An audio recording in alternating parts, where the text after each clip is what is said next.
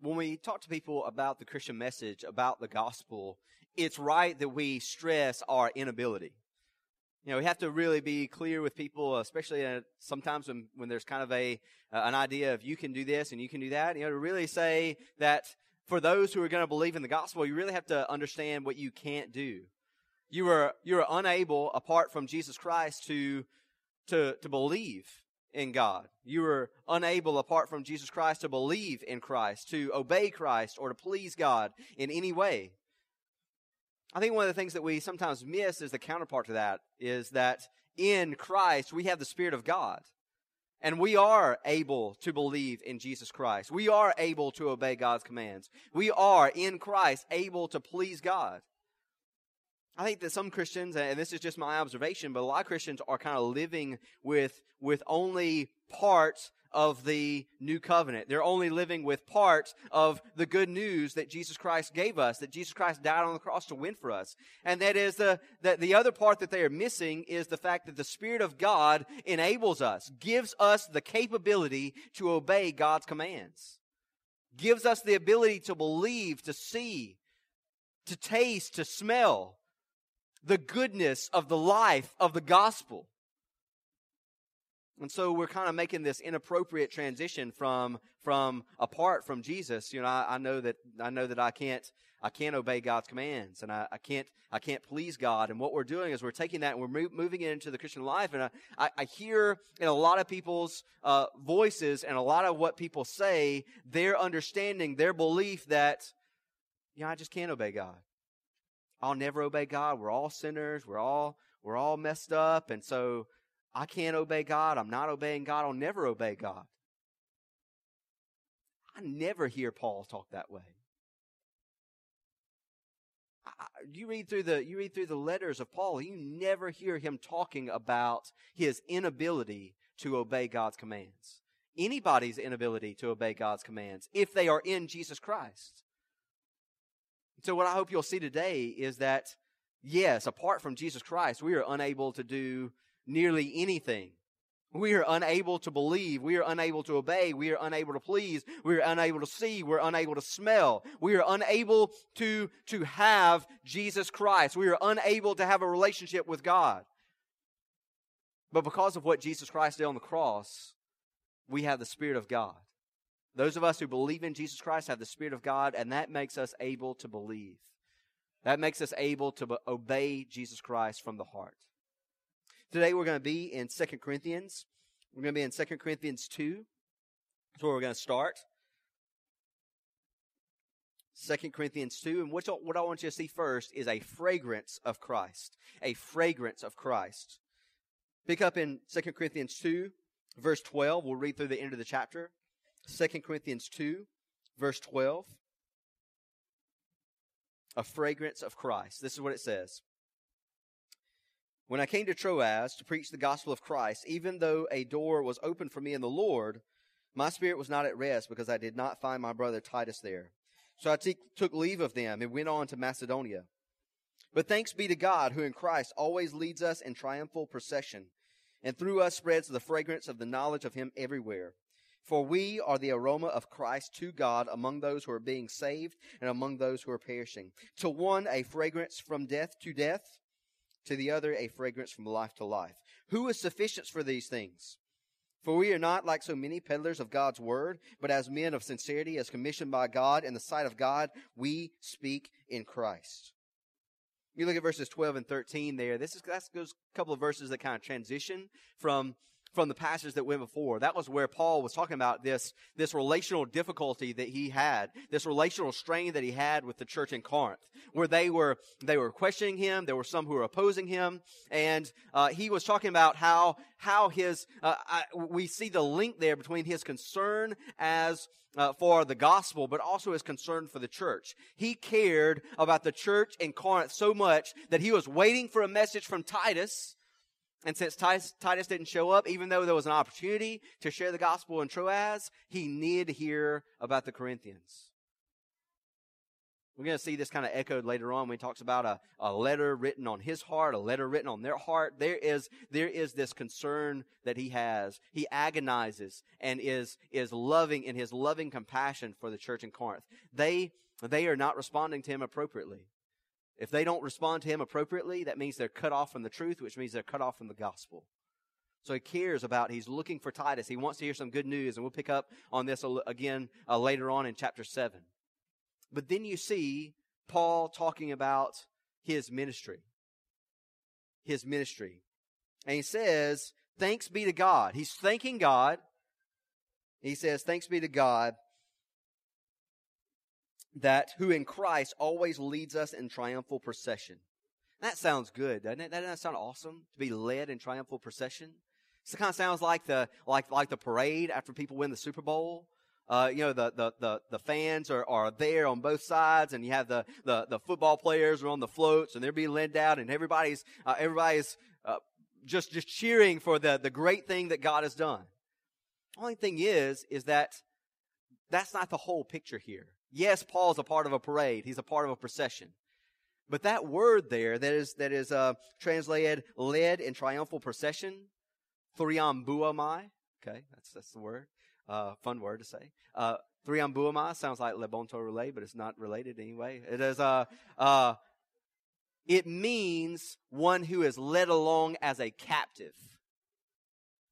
See, what would happen is that when a king conquered another people, he would take their king, the conquered king, and would take that king and all of his family, all of his kids, his wife, all of the people who served in his court, all of the dignitaries, all the ambassadors, all the counselors, all the people who dressed really nice and lived really nice and ruled the kingdom in the old kingdom, and he would drive them like cattle before him.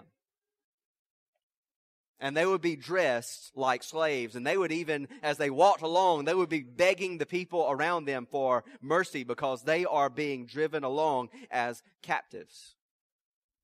Wow, there are a lot of commentators who cannot believe that Paul could be speaking that way. And so they even have trouble talking about it that way. They have trouble thinking of it that way.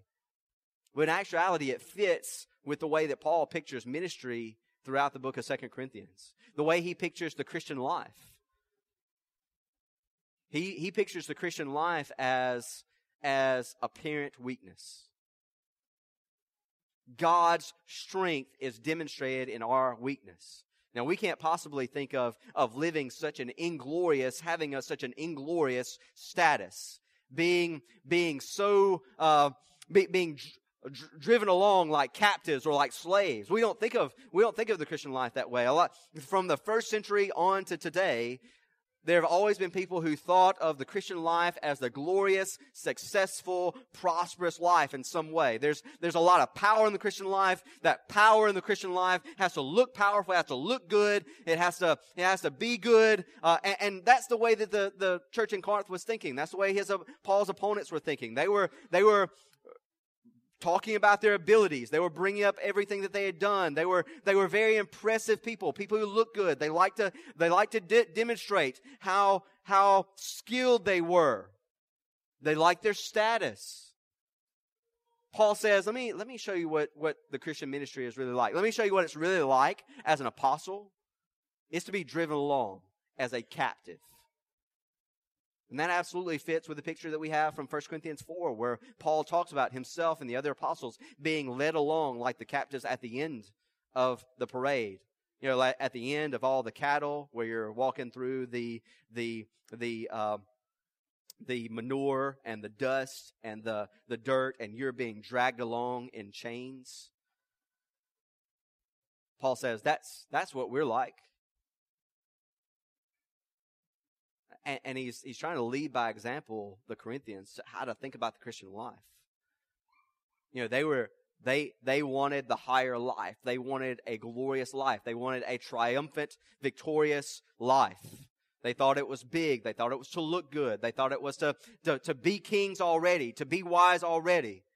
And Paul's telling them by example, no, the Christian life is for God's strength to be demonstrated in your weakness.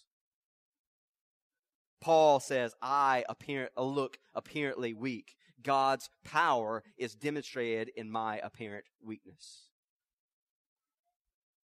You know, Paul, not everybody has the assignment to suffer the way that Paul did. Paul, when he writes to the churches, he envisions a lot of people living ordinary Christian lives. They're going to keep serving as employers and employees and husbands and fathers and wives and mothers and children, sons, daughters. They're going to be ordinary church members. They're going to be ordinary neighbors, living in their neighborhoods, sharing the gospel, caring for people. Corinthians had really struggled with that. They wanted some kind of status in the church. They wanted some kind of notoriety in the church. And if they didn't have status or notoriety themselves, they certainly wanted to look up to somebody who did. Paul says, don't look at me for that. That's not the apostles' life. And if that's not the apostles' life, how much less is it our life?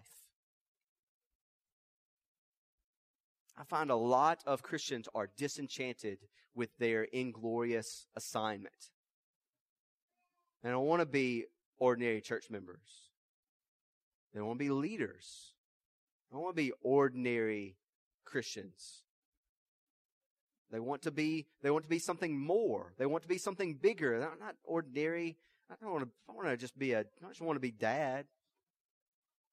I want to just be ordinary, loving, faithful church member. I don't want to just be ordinary mom. I don't want to be just ordinary employee. I don't want to just be. I don't want to live that. That's kind of inglorious. That's not big. That's not the big, awesome Christian life. That's not what people look up to. Even in the church, people don't look to that. People don't think of that as great. I mean, I want to rise up.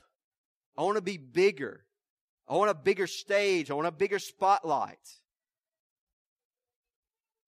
It's not the Christian life. We ought to be content with whatever our position is. And you know what? If God calls you to be a pastor or a missionary, that's not a glorious position if you're doing it right. You know, and we hope that God will raise up people who will do great sacrificial things, but do those things not out of a pursuit of glory, but out of a willingness to serve other people. Paul says, I'm willing to suffer this way. I'm willing to live this way because that's the assignment that God gave me. I'm doing this for your sake. But the glory doesn't go to the guy who's a part of the procession. It goes to the conquering king, who is Jesus Christ. And I'm glad. He says, thanks be to God. I'm glad to be captivated by Jesus Christ, to be his slave, to be his captive, to have been taken hold of by Jesus Christ.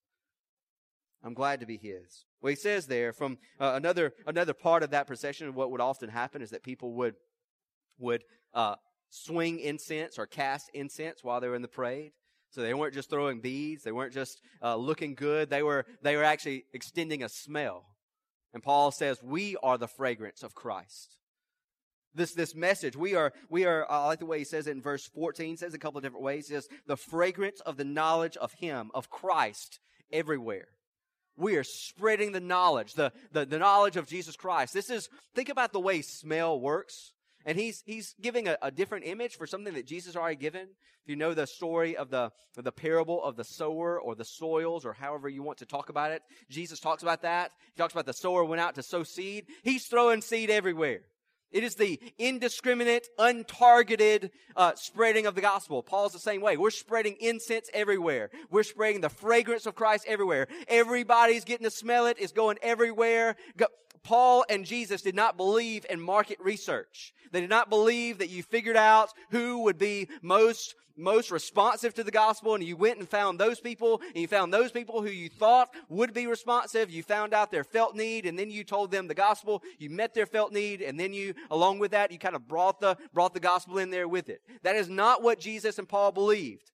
Paul goes everywhere, and he spreads the gospel to everybody. And then he says to some, look at verse 16, to one a fragrance. He says, we are the aroma of Christ to God among those who are being saved and among those who are perishing. Two categories. Even though there are four soils in the parable of the soils, there are really only two responses. There's the understanding, accepting, bearing fruit response, and then there is the ultimately bearing no fruit response. Same thing here with Paul. There are really only two responses. There's the believing, leading to life response, and there is the rejecting or unbelieving, leading to death response. So he says he's got the same fragrance going out there, the same odor, the same smell. To some people, it is the stench of death. It smells like rot. Here are these ragged, unimpressive preachers coming through. Not like the other preachers that they had in that society, not like the talking heads that we have on TV, not the people who look good, not the people who are impressive, not the people who are held together. These are ragged, beaten to death, starved, inadequate clothed people coming in, and they are preaching a quote unquote gospel, good news of a crucified, that is one who died as the lowest of criminals, a crucified so-called Savior. A lot of people didn't like the smell of that. To a lot of people, that was the stench. They wanted to move up in society. They wanted victory. They wanted triumph. They wanted glory.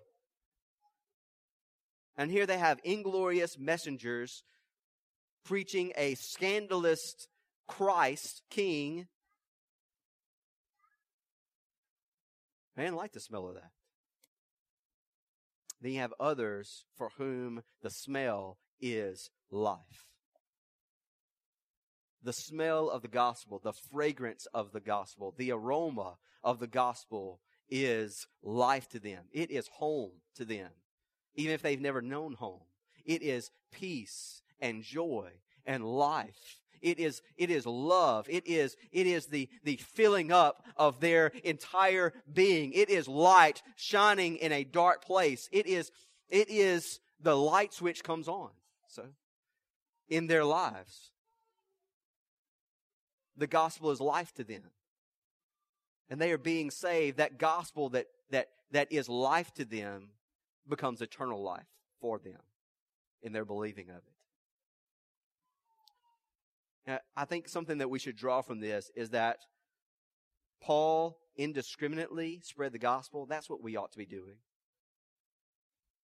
Yeah, I'm kind of thinking over and over again, and we'll come back to this over and over again. Over and over again, I'm thinking about how does what the Apostle Paul does, how does what he did connect to what we do? I think it's something like this. If Christ is the cornerstone of the church, built on the foundation of the preaching of the apostles of the church, then this is what the church ought to be doing. Spreading the fragrance of the gospel of Jesus Christ. Our responsibility is to spread it. And we don't have control over whether or not people respond to it. Have you ever tried to get a toddler to eat something unappealing? Tell me how to change their taste buds and make them want to eat that. You can't change people's taste buds. You can't change the fragrance that they find appealing and that they find repulsive. All you can do is spread the smell, spread the odor, spread the fragrance, spread the aroma of the gospel of Jesus Christ. And let people respond. Where you should pray that people respond. We shouldn't be surprised when people are repulsed, because it smells like death to them. Now then, Paul says that we shouldn't miss one part there of another place that the aroma is going. Notice in verse 15 it says, "We are the aroma of Christ to God." Paul's kind of mixing metaphors or mixing images. He talked about in the sacrifices. There would often be something in the Old Testament. There would be sacrifices, and often be said that the Lord smelled the appeasing sacrifice, and He was pleased.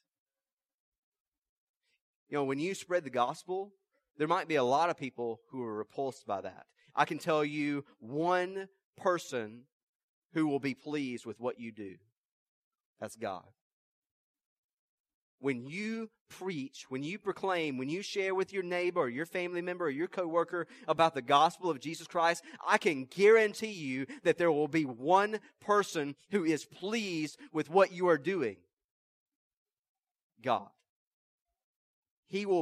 God is always happy for the gospel of Jesus Christ to be proclaimed.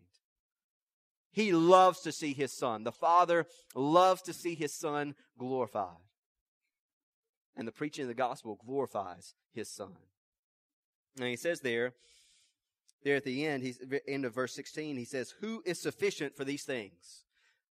My automatic reaction to that, maybe like yours, who is sufficient for the preaching of this gospel? Who is sufficient for the preaching of this gospel that leads to eternal death or eternal life? Who's sufficient for that? My automatic answer is no one. That's only partially correct. That's only partially correct. Because what Paul is saying is there is a sufficiency for preaching this gospel. Here's one person who's insufficient, though.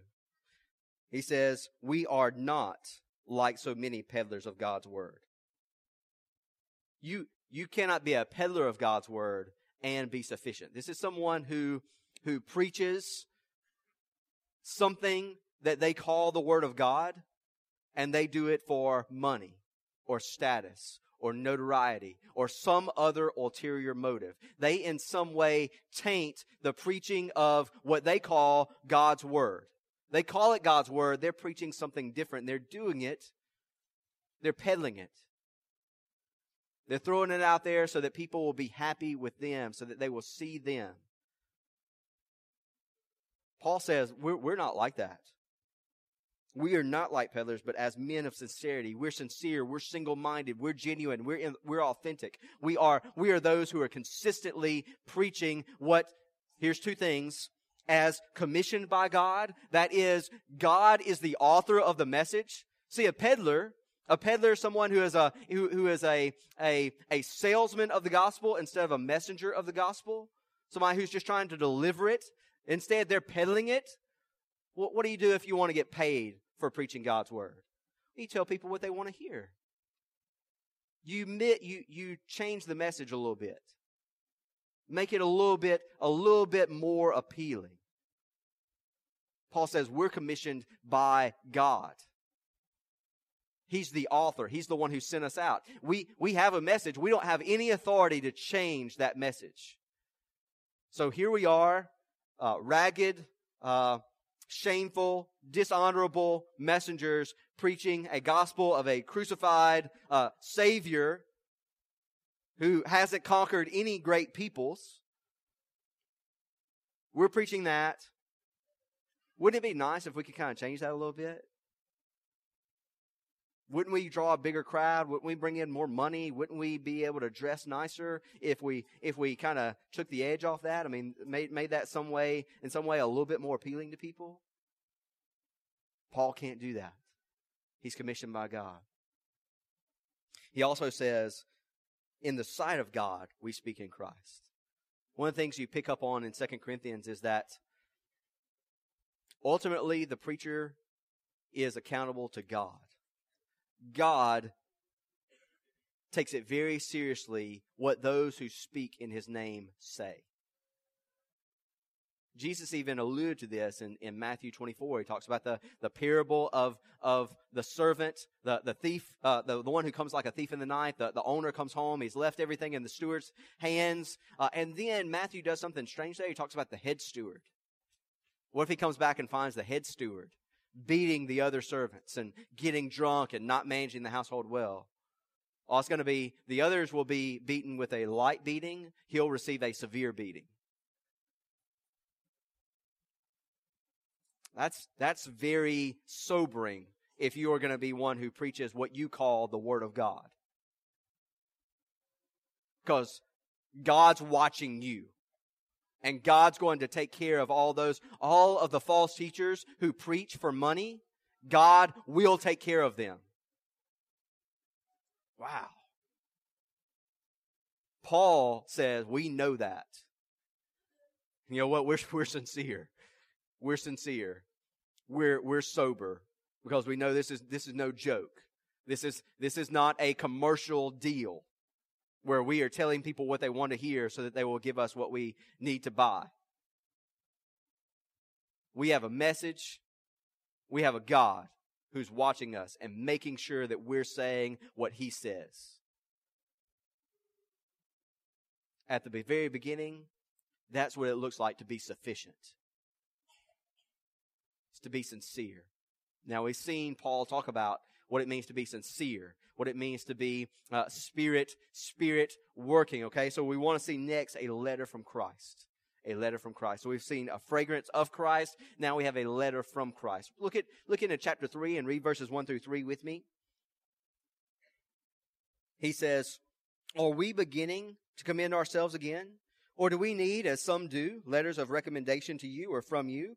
You yourselves are our letter of recommendation, written on our hearts to be known and read by all. And you show that you are a letter from Christ delivered by us, written not with ink, but with the Spirit of the living God, not on tablets of stone, but on tablets of human hearts." There where he's talking there at the beginning about do we have to commend ourselves again? Imagine this kind of great there's this great job. There's this job of being apostle to the Corinthians. And that's put up on, what do people put it up on monster.com, and everybody's sending in their resume. Paul's basically saying, hey, do I have to send in my resume again? Do I have to send that in to you Corinthians and say, hey, I'm applying for the job that I already have? You know, all these quote unquote super apostles, these special teachers, these the good looking ones, the who are coming in and preaching and telling you what you want to hear. They bring in these letters of recommendation, and they want referrals from you to go out to the other churches. But do I need to do that? We have a letter. He says first we have a letter that's on our own hearts to be known and read by all. Paul just says, everybody who knows about what I've done among you, and everybody who knows how I care about you and what I've done for you, and everybody who knows how I love you and how I feel about you, they don't need another letter to know that I'm the apostle to the Corinthians. They don't need that. There's a letter written in our hearts, and also that kind of hints at the way that Paul cares about the church. He loves the church. He loves the church in Corinth. He really cares about these churches that he started. He loves them. He says, look, you're on my heart. And this is not somebody who just says, you know, maybe in a way that we sometimes do. We're not, in maybe an insincere way, hey, you know, you're on my heart. Now he's saying, no, literally, like, you are on my heart. Everybody can look at it. Everybody can read the letter that's on my heart and know that I love the Corinthians. And he says there's also a letter that is you. You yourselves, the church in Corinth, you yourselves are our letter of recommendation. I don't need to send in a resume. I don't need to fill out an application. I don't need to get references. You're my reference. You're the proof of my apostleship. Now then he says, not written with ink on paper, but the Spirit of the living God on human hearts. Not on tablets of stone. You know, he's calling to mind there the old covenant. Okay, so there's something really important in 2 Corinthians. One of the reasons why I thought it would be such a good idea to preach through 2 Corinthians is this understanding of the old covenant and the new covenant. When he's talking about the tablets of stone, he's making an allusion to the old covenant. That is the covenant made with the people of Israel through Moses at Mount Sinai. And here's how this covenant went. God gave them commands summarized in the 10 words or the 10 commandments. And he said, if you keep these commandments, then you will be my people. You'll be separate to me out of all the peoples on the earth. You'll be to me a kingdom of priests and a holy nation. If you obey my commands, you will be special. And you'll live in the land that I promised to your fathers. And you'll live there in prosperity. You'll have life and prosperity in the land if you obey my commands. What do we know from the history of Israel? We know that they did not obey God's commands. To the point that God took them out of the land, took them into the exile. Now then, right about the time that they were brought into exile, God began to speak to them through some prophets who would talk to them about something that was coming. So listen to Ezekiel. Ezekiel 36. Ezekiel 36, verses 25 through 27.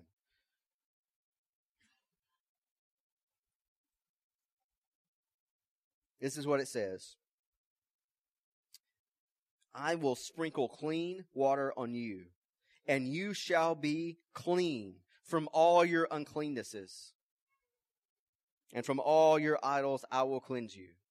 Okay, so let's just stop there for just a second. The promise that Ezekiel is making is all the ways that you used to bow down to idols, all the ways that you used to rebel against me as God, I'm going to take all that away. God himself is fulfilling the promises made to Abraham by saying, I'm going to make a people who have clean hearts. I'm going to take away all their idolatry. And he says in verse 26, and I will give you a new heart, a new spirit I will put within you. I will remove the heart of stone. Remember what he's just said, what Paul just said in chapter 3, not written on tablets of stone. You have stony, stubborn, unyielding, unloving hearts. I'm going to take them away.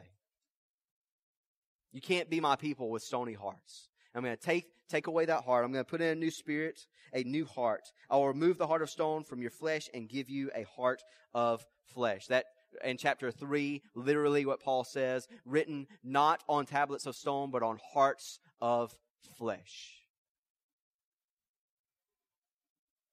Verse 27, and I will put my spirit within you and cause you to walk in my statutes and be careful to obey my rules. You used to not obey my commands or my rules. You used to rebel. You used to bow down to idols and disobey me. I'm going to change all that. I'm going to change all that.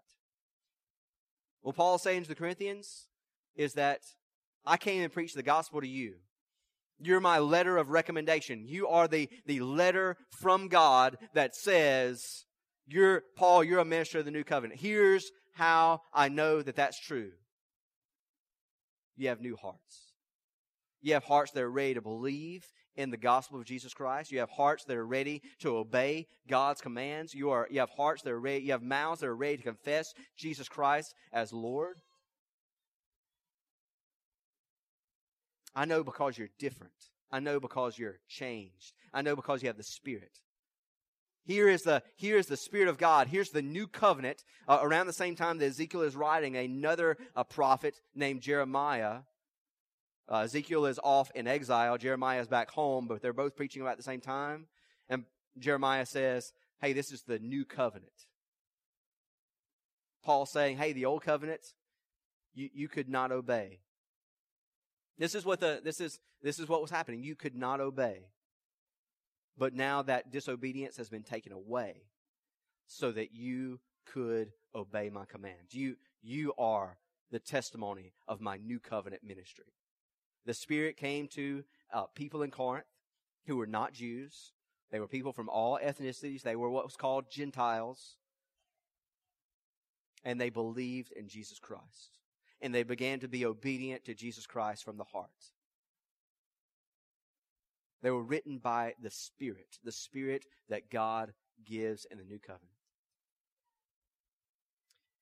And I think if that's the reality, if we have the Spirit of God that enables us to believe in Jesus Christ, to confess Jesus Christ, to obey Jesus Christ, if we have that Spirit, then let us walk in the Spirit. Let us bear the fruit of the Spirit.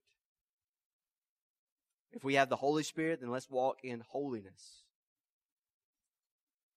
That's the gospel that we ought to be believing. I think it's become fashionable for us to misapply our inability. We have a natural inability apart from Jesus Christ where we cannot obey God's commands. We cannot believe the gospel. We cannot smell the life of the gospel. But by the Spirit of God, we have the ability to obey God's commands. So we should never be saying things like, I'm always disobeying.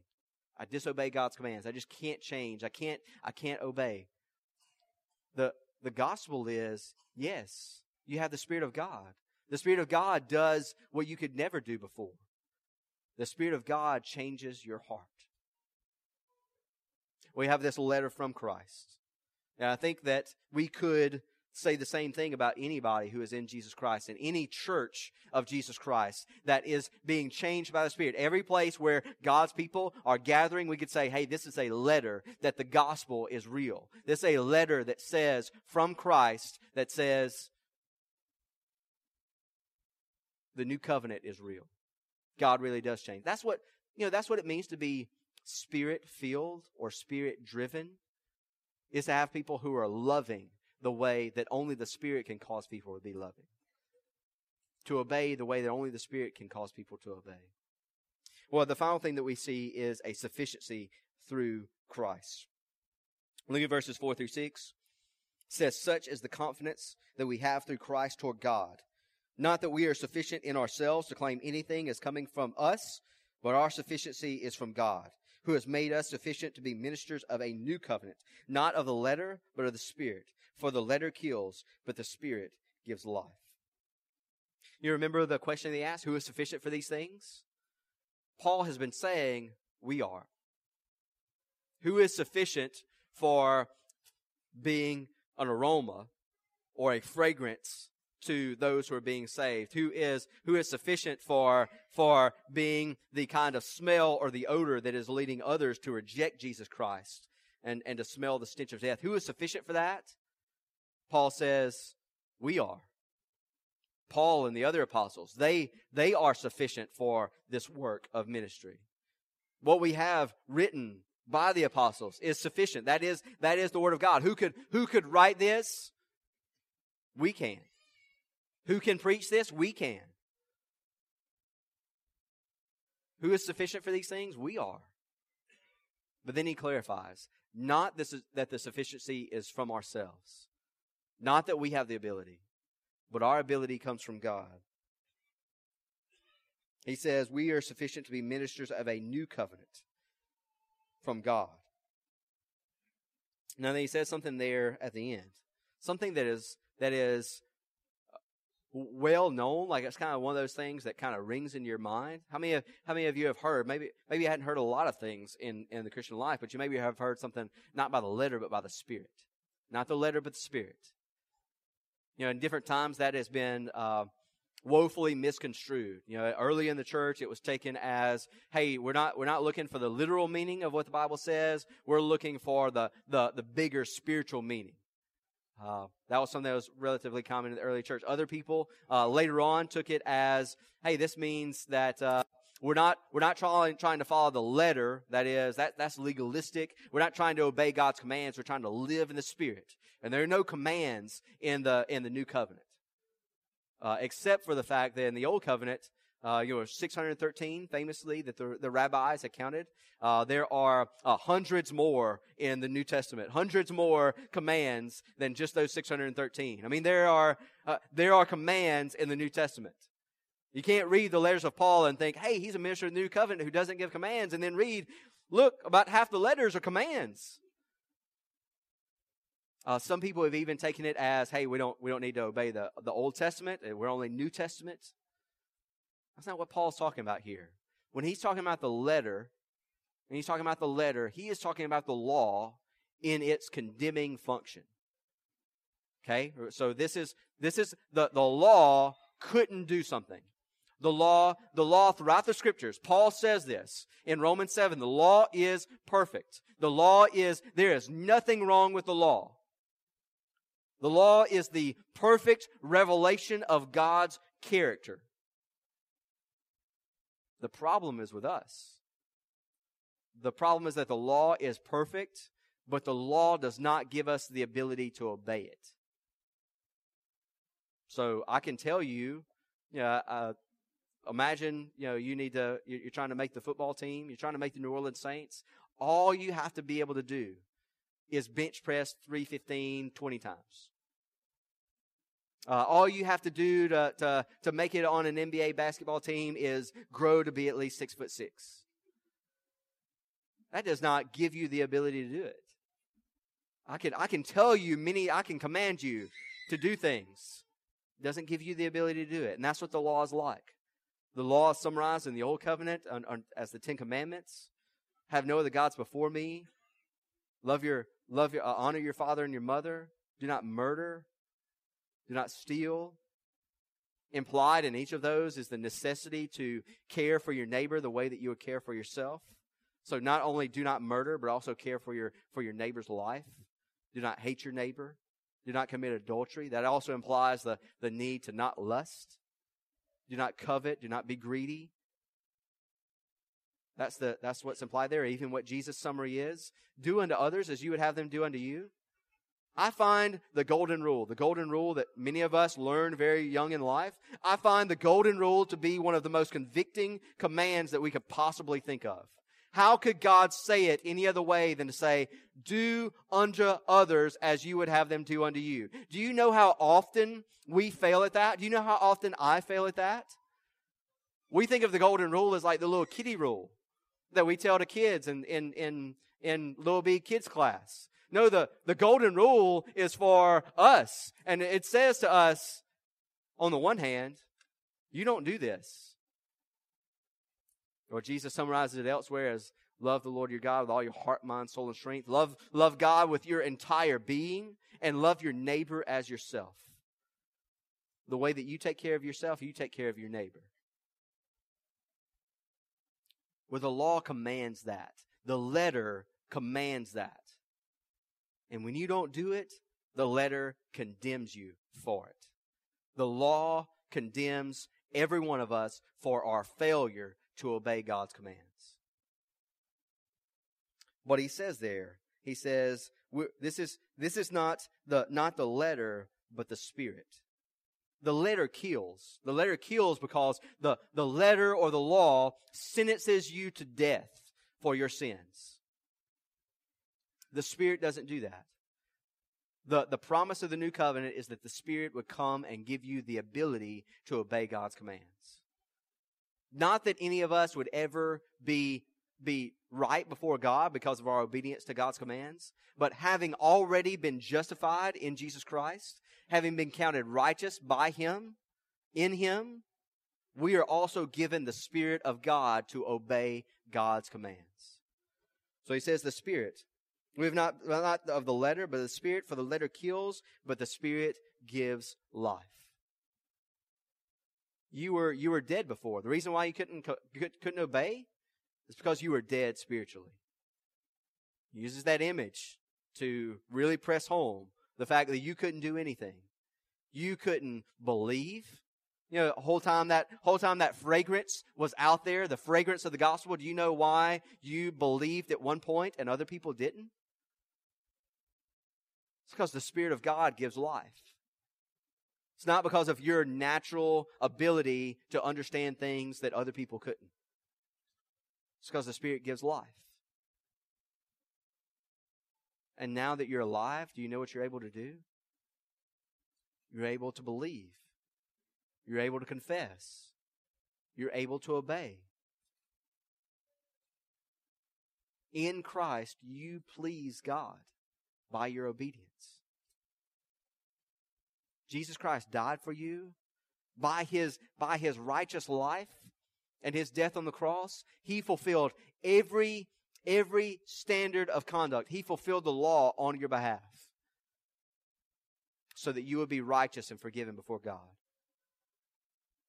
If all you ever believe in the Christian life, though, is, I can't change, I always disobey, I can't obey, I can't change. I can never do anything right. Why try?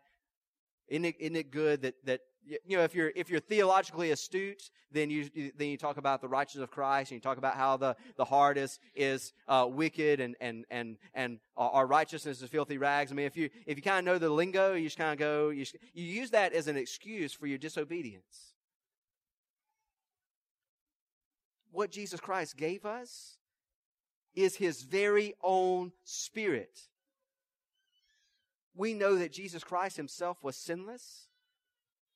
While we'll never be sinless in this life, He has given us the same Spirit that enabled Him as a human being to obey all of God's commands. He walked in the Spirit. He had the Spirit without measure. When it says, when John starts to talk about, I'll baptize you with water, but there's going to be one who will baptize you with fire and Spirit.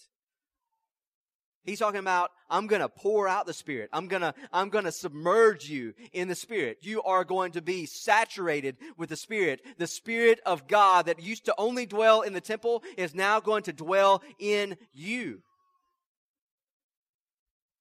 Let's not be hopeful about or hopeless about the Christian life. Let us not think that we cannot obey God's commands when everything about what Jesus Christ declares to us in the gospel, what the apostles declare to us in the gospel, is that by the Spirit of God, we are capable of obeying God's commands. As much as we were unable to obey the law without the Spirit, we are now able to obey God's commands by the Spirit.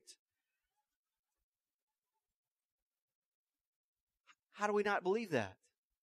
And if we do believe that, how do we not walk in that? How do we not walk in the love that only the Spirit gives? How do we not walk in the fruit of the Spirit? How do we not give every part of our being pressing in to obey God's commands? Jesus said, make disciples, teaching them to obey everything that I have taught you. How is He hoping they would do that? Because He was promising, He was committing Himself. He died on the cross to enact the new covenant, which is the giving of the Spirit of God. If we're not striving for obedience, then we are not. That's what it means to not be a Spirit-filled church. To not be a spiritual church means that we are a church that does not care about obedience. Every place where you have people who don't care about obedience, that's where the Spirit is not. Where you have love, where you have service, where you have people striving to obey God's commands, that's where the Spirit is. Where the Spirit of the Lord is, there's freedom. That freedom is freedom from slavery to sin. Walk in freedom.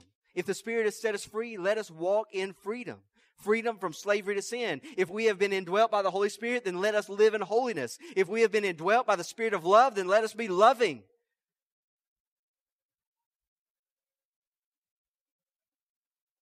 Let me just kind of recap everything that Paul has said.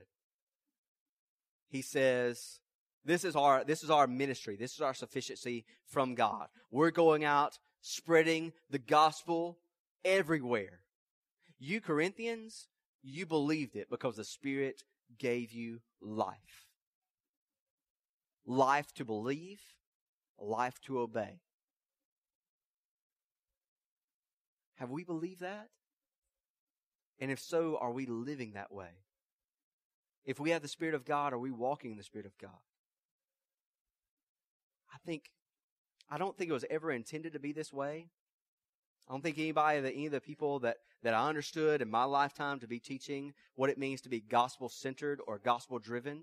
But somewhere along the line, for a lot of people, being gospel-centered or gospel-driven meant being excusing disobedience. Acting as if change didn't happen, or change was unimportant, or obedience didn't matter. That's not what it means to be gospel-centered. That's not what it means to believe the gospel. What it means to believe the gospel is to believe the whole gospel. That our sins are forgiven in Jesus Christ for His sake, because of His life and not because of our own. And to also have a heart that is changed by the Spirit of God. The same Spirit that now lives within us and enables us to obey everything that Jesus commanded. Let us be transformed into the image of Jesus Christ by the Spirit of God as we hear the gospel. Amen.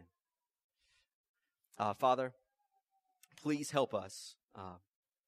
Please make us able by your Spirit. Help us not to dishonor you by saying that you've only given us half of what you promised. That you've only given us forgiveness of sins without giving us the ability to not sin.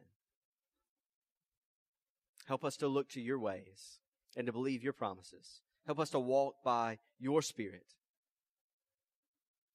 Help us not to believe those who excuse sin or those who seek a victorious, triumphant life, but instead help us to walk in humble, servant-minded obedience to your commands.